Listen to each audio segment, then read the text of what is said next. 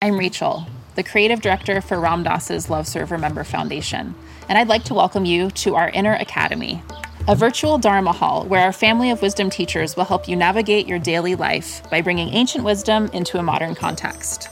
With over 200 hours of audio and video teachings, meditations, and practices from teachers like Ram Dass, Krishna Das, Sharon Salzberg, Jack Kornfield, Roshi Joan Halifax, Joseph Goldstein, and many more, the Inner Academy is your core resource for finding balance, presence, and navigating the ups and downs of your daily life. The Inner Academy has guidance for every step of your journey. Choose from an annual or monthly membership and gain access to past and future courses, retreat replays, virtual community, and much more. If you've been familiar with Love Serve Remember Foundation for a while, you'll know that most of our offerings are given freely or on a sliding scale basis. So when you subscribe to the Inner Academy, you're paying it forward and bolstering our ability to continue creating accessible offerings for all in the future, as Ram Dass wished for us to do. Be here now and start your journey with Ram Dass's Inner Academy today. For more, visit ramdass.org/Inner Academy. Teaching meditation can be a deeply rewarding experience. Help others improve their mental and emotional well-being, reduce stress, improve focus, increase self-awareness and self-regulation, all while deepening your own practice and understanding. Join acclaimed author, Buddhist teacher, and Emmy Award-winning musician David Nichtern on Tuesday, May 28th at 6 p.m. Eastern Time for a free online discussion on teaching meditation in Dharma Moon's renowned mindfulness meditation teacher training program. Get certified by Dharma Moon to teach meditation, lead group practice sessions, and work with individual students. Visit dharmamoon.com/BeHereNow for more info and to reserve your spot for the free online event with David Nichtern on May 28th. Worried about letting someone else pick out the perfect avocado for your perfect impress them on the third date guacamole? Well, good thing Instacart shoppers are as picky as you are. They find ripe avocados like it's their guac on the line. They are milk expiration date detectives. They bag eggs like the 12 precious pieces of cargo they are. So let Instacart shoppers overthink your groceries so that you can overthink what you'll wear on that third date. Download the Instacart app today to get free delivery on your first 3 orders, while supplies last. Minimum $10 per order. Additional terms apply.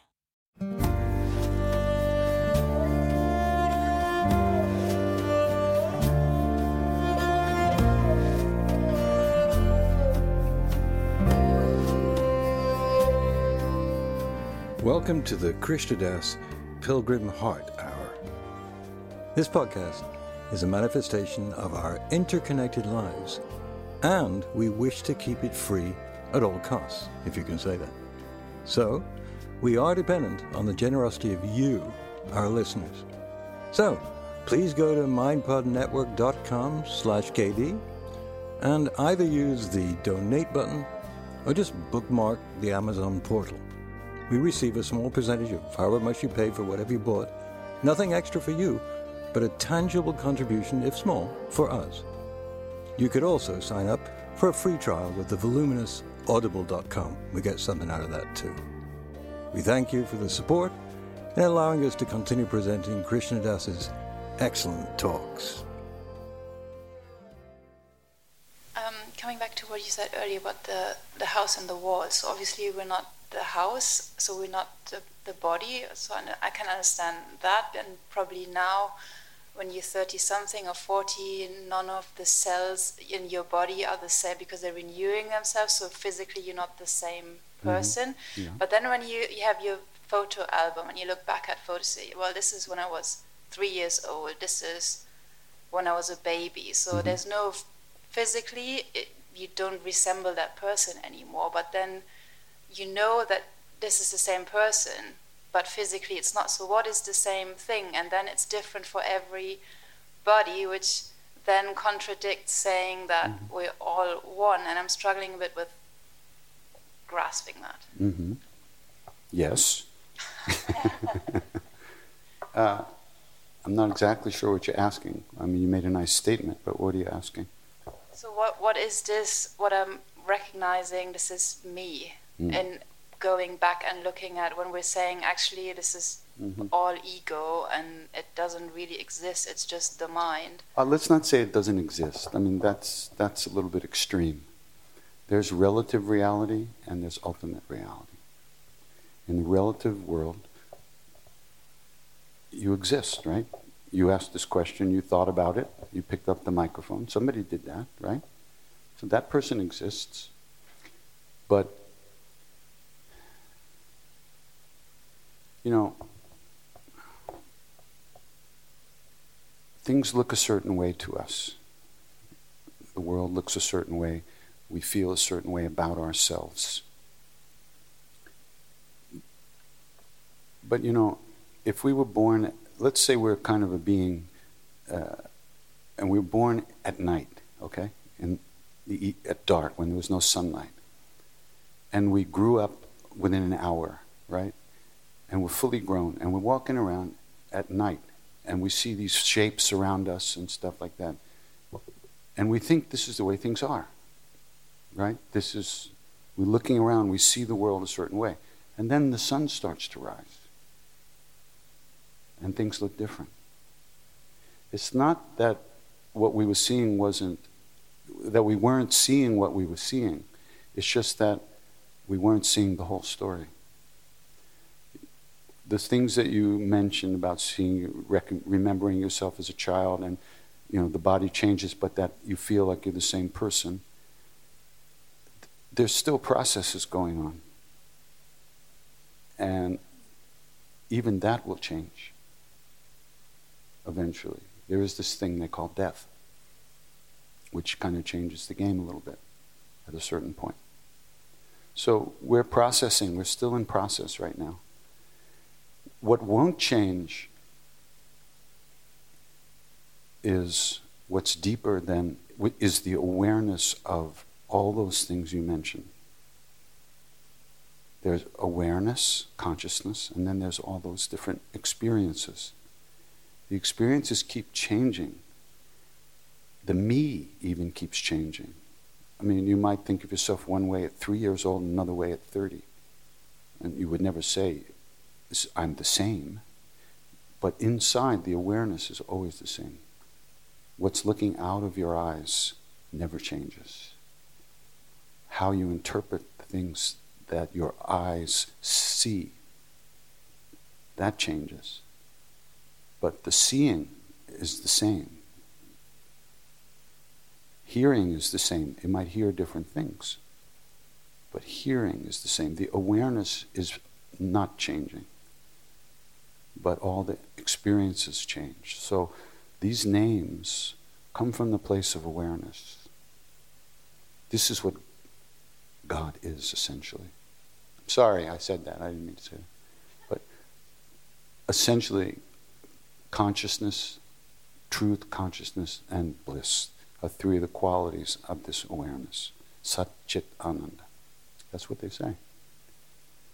So the deeper you go, the more you realize your experiences are conditioned by all kinds of things. And the more you can release yourself from those thoughts, you experience it differently. You can experience the changes in a different way.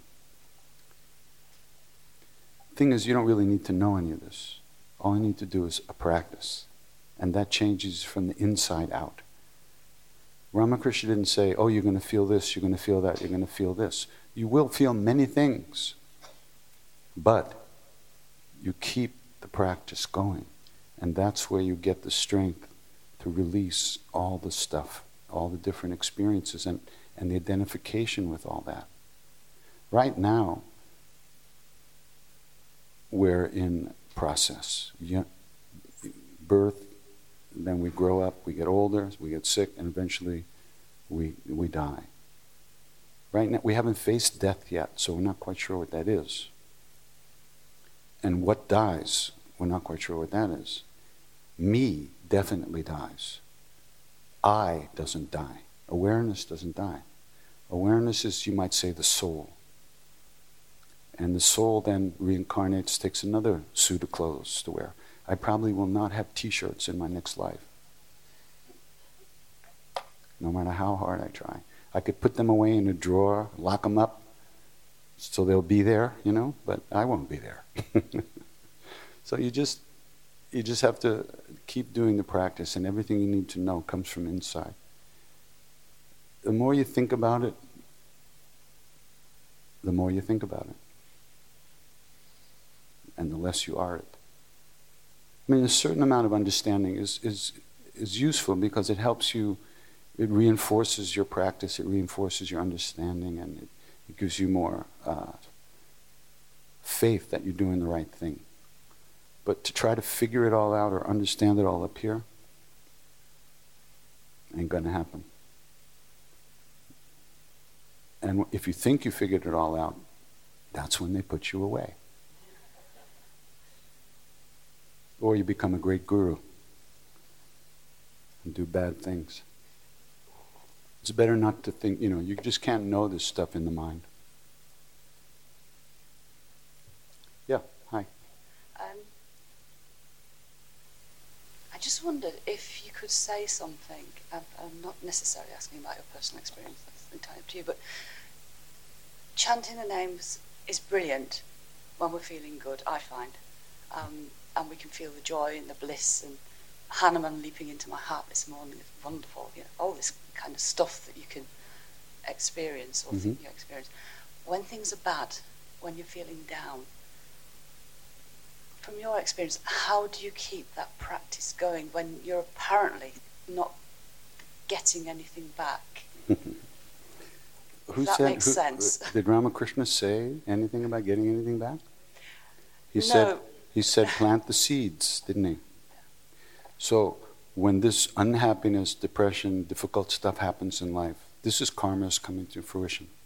Just like when joy and good stuff comes, that's karma's coming to fruition. You like the good stuff, and you don't like the hard stuff. Tough shit. What are you going to do? You better do the name whenever you remember, which is why you have to do a practice every day, no matter how you feel. You think practice means feeling that way. It's much deeper than that. That's just more stuff. It's nice stuff. It's like jam on the toast. Sometimes you have to eat the toast dry with salt, which is what I had to do after I had hepatitis. No more jam, no more butter. It was still toast. So this is a perfect situation. You must practice regularly, especially when you don't want to, because otherwise you never get the strength to break the attachment to the negative things. And you only want the sweet things in life, but it's just not that way, is it? If a practice only was like that, what good would it be if it didn't help you in the hard stuff? So you have to go deeper. So you have to do, you don't have to, believe me, but you might like to if you recognize that. Over time, from doing a practice regularly, regardless of how you feel, that's just, never mind. That's just stroking ourselves in a particular way that we like. But life doesn't always stroke us that way. But we can't stop living. So we have to keep remembering. That's the thing. Remember to repeat the name or to do your practice, whatever it is. Regardless of how you feel, that's when you'll experience the real strength of the practice and the power of the practice. But again, I'm not saying to sit down and push that stuff away. I didn't say push it away, and I didn't say hold on to the pleasant stuff. I simply said repeat the name and remember to pay attention. As soon as you notice, oh, this is such a terrible day. I can't believe that guy did that to me. Once again, I picked another asshole who broke up with me. This is terrible. I'll be alone the rest of my life. This is going to be terrible. Right? It could be something like that. Keep singing. Keep remembering. You can't push that stuff away. If you push that stuff away, it just sticks to you. And if you try holding on to the joy. Obviously, that doesn't work either, right? You hold on, oh, I love this. Hanuman jumped into my heart. Wait a minute, he went right through and left the hole. It's all bullshit. Let it go. You're here. Here is where all that stuff is happening. Right now, always. Repeat the name, and when you notice you're gone, come back. That's all. You can always let go. That's the joy. That's the amazing part of it. Whatever you're stuck in, you can always let go if you have something to let go into, which is this practice or another practice.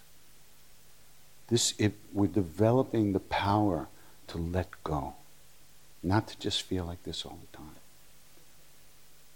So, like that. Everybody knows what that is.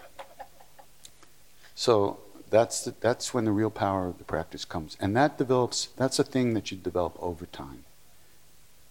So if you even just did 5 minutes a day, where you turned the phone off and sat down or stood up or did whatever you do, but really tried to pay attention for just 5 miserable minutes a day, even if you're feeling like shit, that's a great time to practice. You'll see that 5 minutes, you won't be there for 1 second in that 5 for 5 minutes. And then time's up. Go away, do something else. But the effort you made in that 5 minutes, even though you were so unsuccessful, you might have thought, has a huge effect over time. So cut yourself a break, give yourself some slack, relax a little bit, do the practice regularly, or whatever practice you do, regularly over time. And then you'll notice that these high experiences, they might be pleasant, but they come and go. You can't make them stay. So they must not be it, right? Because it doesn't come and go. It's who you are, who you'll always be. We don't come and go, we're always here. It's a good question. Good answer, thank you. You're welcome. Sorry. It's okay. What are you sorry for? Don't be sorry. And the feeling you'll get over time of inner strength is so extraordinary. But really it comes little by little. If it comes too fast, you just wind up clinging to it and causing more bullshit to yourself. So you just do the practice and then live your life. Don't try to make anything happen, and you'll see change over time. Guaranteed. Don't hold me to it. Hi. Hi. I've been working for a long time with kids. Kids. Yeah, and so I'm gonna. And lately I've been chanting, just a Chalisa with them sitting on my lap, or. Yeah, actually 2 things happen from my experience. Either they get very boom, and they just sit and they listen and we're very close. Or on a couple of occasions they've exploded, just running into the walls. And it feels very good to do it. Same thing happens to me. Yeah, so I'm just wondering, do you have any experience with chanting with kids, or especially and Hanuman and kids and the Chalisa and kids? Is there anything you can share on that? People bring their babies to see me. Babies who have all their time through the womb have been hearing me sing on CD.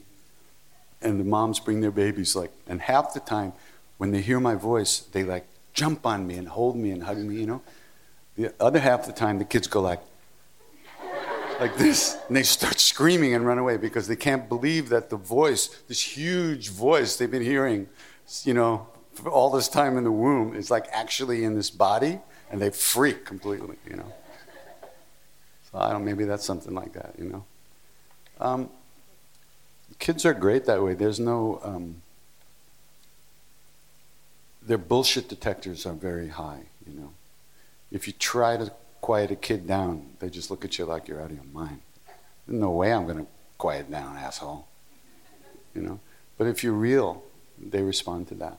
So it might have something to do with you wanting something from the kids, wanting them to quiet down. They can feel that. Or it might be just that's the way the energy hits them, you know. Yeah, no, it's not. It's a beautiful story. It's not exactly about this, but there was a priest in a little town called Mathura, which is just south of Vrindavan.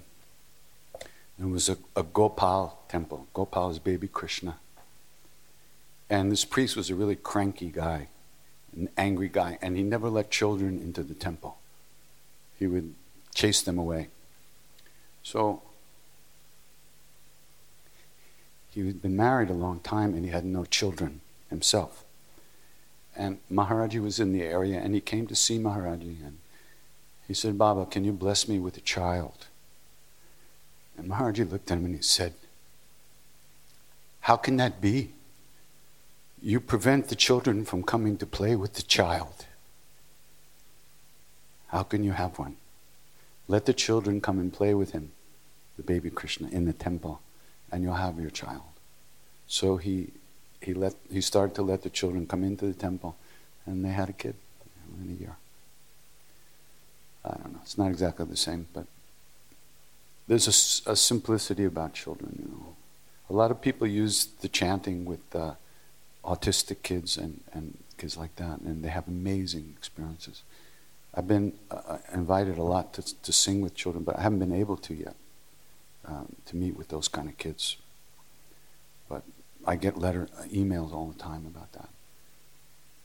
They just, boom, and they do a whole different thing. When you're in a place like this, the decibel level you can... Earth? Yeah, well this environment. You Jeffrey Hall? You're not worried about how loud you're singing or whatever, but when you're in like an urban flat or a space with neighbours, you have these... Is the practice, does the decibel level have anything to do with it, or... It just depends if you want to live, If you don't want to live, just sing really loud. Your neighbors will kill you, Sure, everything has to be appropriate. I don't lay my trip on anybody. People are invited in. So if I'm in an apartment building, I don't sing at the top of my lungs, which is why I like to live alone in a quiet place, so I can scream and yell and do all the stupid things I do. But it doesn't mean you can't sing and chant. It doesn't have to be loud. What has to be loud is your attention. That's all. It doesn't even have to be out loud, although it helps to move your lips and to breathe and say the words out loud because it helps you pay attention. So that's one aspect of it. The other aspect of it, of course, is that when we do this as a group and other people here, they get blessings of the name. They hear the name, and even hearing the name is a great blessing. But in India, they understand that. Not in the West. They think you're crazy. And they call the police. So, unless you want to go to jail, quiet. You don't need to play a harmonium at 3 a.m. in an apartment building just to get off. It should be more inside. If you're in a 20,000-seat auditorium, you got to be loud. Like in Brazil, we sing outside in this Yoga for Peace Day in the park, right? There's like 20,000 people there. And it's so loud. And the speakers we're on a stage like this, but the speakers are about 40 feet high, like a rock concert. And you go like this, and it's like, ah. I like that. Hi. Hey. So recently, an Indian teacher of mine who grew up in the West, she introduced to me the idea that there's essentially kind of two paths of bhakti going on in the world right now. And it's kind of this bhakti revolution, you could say almost, and it seems like that in the last 5 years. But she said, there's kind of this Western path of bhakti where we tend to intellectualize so many things, and exactly like you're saying, we go inside and we find what's inside. And then she kind of dropped this bomb on me the other day where she said, well, there's that, but then there's also this more Eastern path of bhakti where rely on the guru principle, and that it's not just a principle, but that there's this realized being who is alive, who is awake, who actually transfers his or her darshan to you, and that transfer of grace. So both of these paths, by the way, she's saying, are equally beautiful. There's no, like, and they're not even, exclusive of each other. They mix with each other, obviously. But what she was saying that was so interesting was that this more Eastern path, relying on the guru and having known a guru that is realized, it's kind of like hitting the accelerate button to finding love in this unconditional state. And so I guess my question is, A, do you agree with that? And B, if you do, why or why not?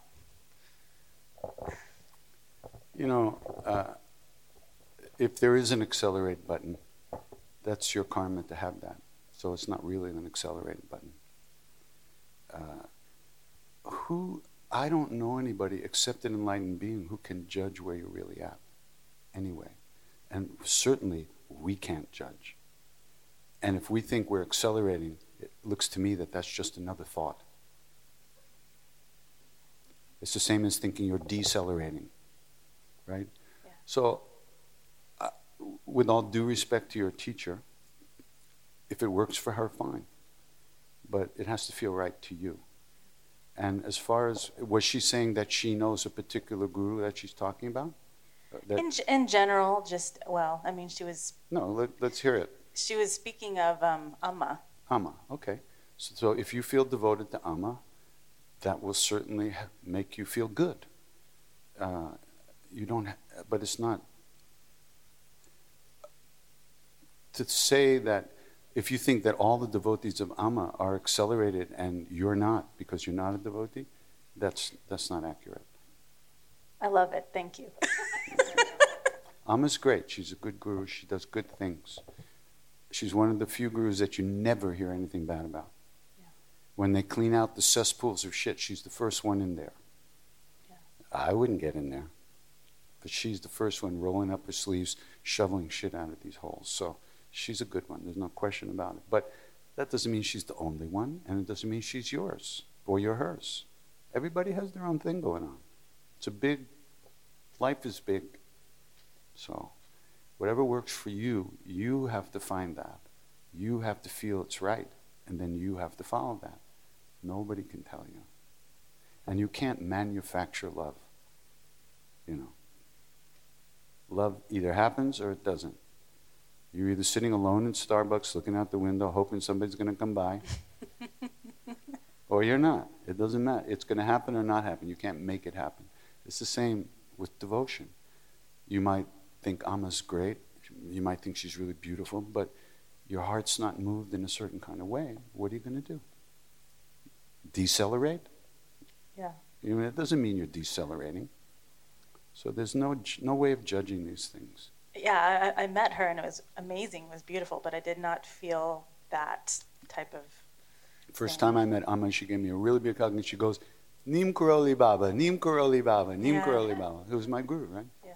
So. Thank you. And then I used to go sing for her, especially in New York when she came to New York. But the fighting for stage time to sing to her got so intense, I just said, forget about it. What do I let these people fight? They were ready to kill for 3 minutes to sing on the stage for her. So I don't need to do that. I'm happy, fine. It was an offering I was making. If it wasn't going to be accepted, they didn't want the offering. That was fine. So it's just weird. What happens around gurus. In my day, we would kill if somebody got between me and Maharaji. I would. So that's just the way it is. You can't help it because all your shit comes out. When the love button is pushed, it becomes chaos, which is why we're so scared of love, because we become so vulnerable. When your heart opens that way, as great as it is, it's just that scary too. I'm just really interested in your earlier influences. I'm sorry? I'm interested in your earlier influences. Earlier influences. Pre-Maharaji, like For example, I have a deep Jewish background. I had a choice to come between rhythm and Jews this morning, singing with my sister, or coming here. So I do both. And it works kind of nicely. But I wonder, you talk a lot about Maharaji and after, but what was your earliest influence, and has it, the roots you talk about? Were the roots, well, did they come earlier? Or? The first religious, spiritual stuff I got interested in was really Buddhism.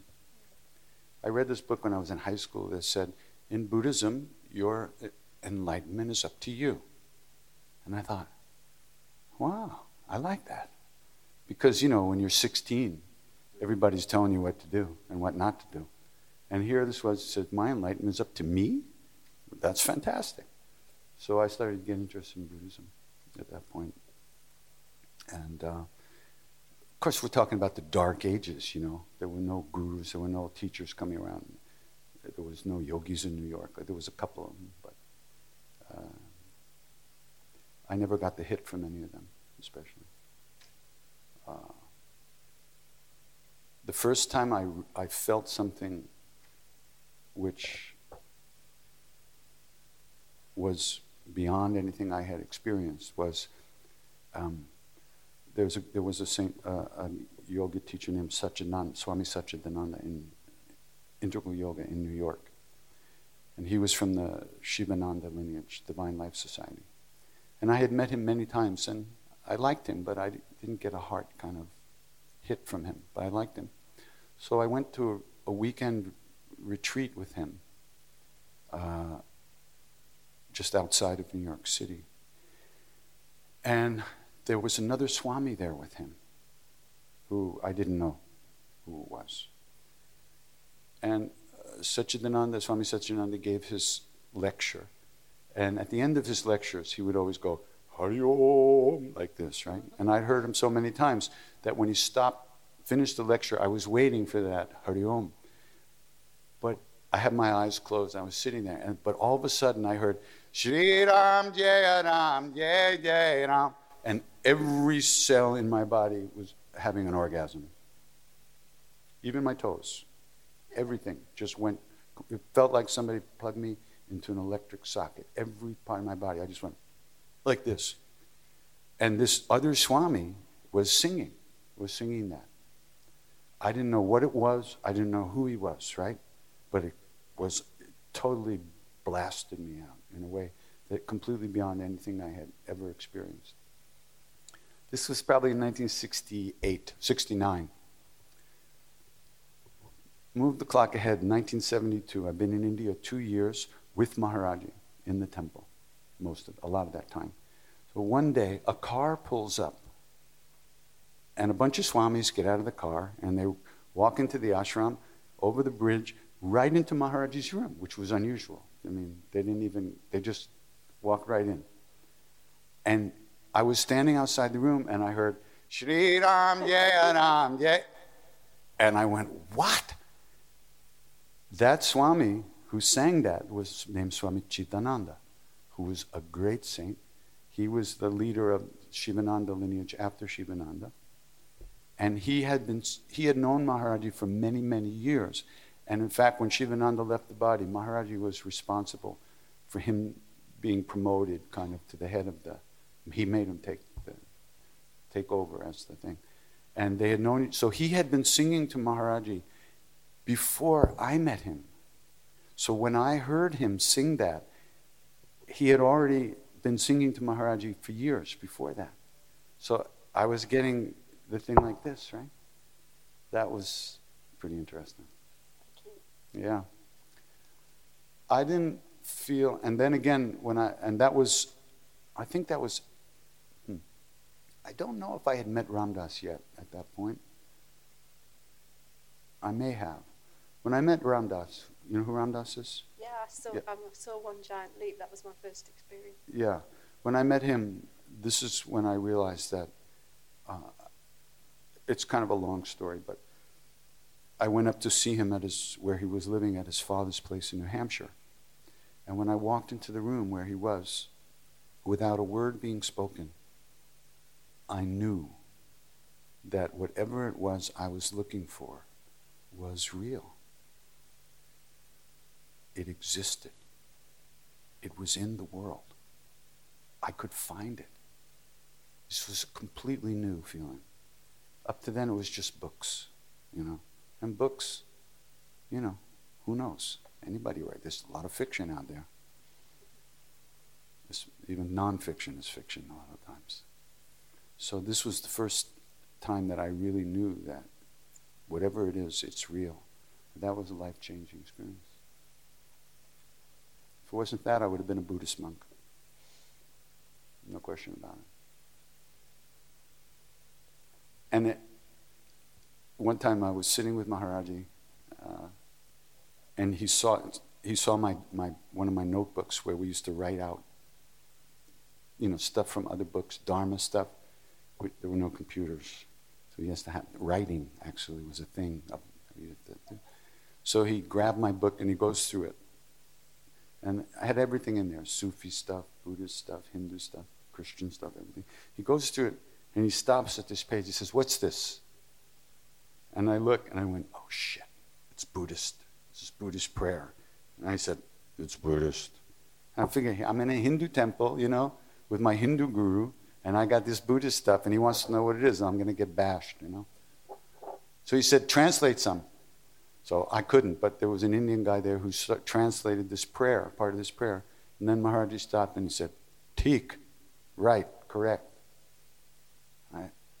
I looked at him like, "What?" Because it was this completely non-dual prayer. It was called the Song of Mahamudra, which is one of the highest Buddhist teachings. Completely non-dual. There's, you know, no devotion, nothing like that. It's all one, blah, blah, blah. And he said, "It was right." I went, "What?" Then he kept going through the book, right? And there was a little picture of him. And he goes, "Who's that?" I said, "Baba, it's you." "Nay, Buddha."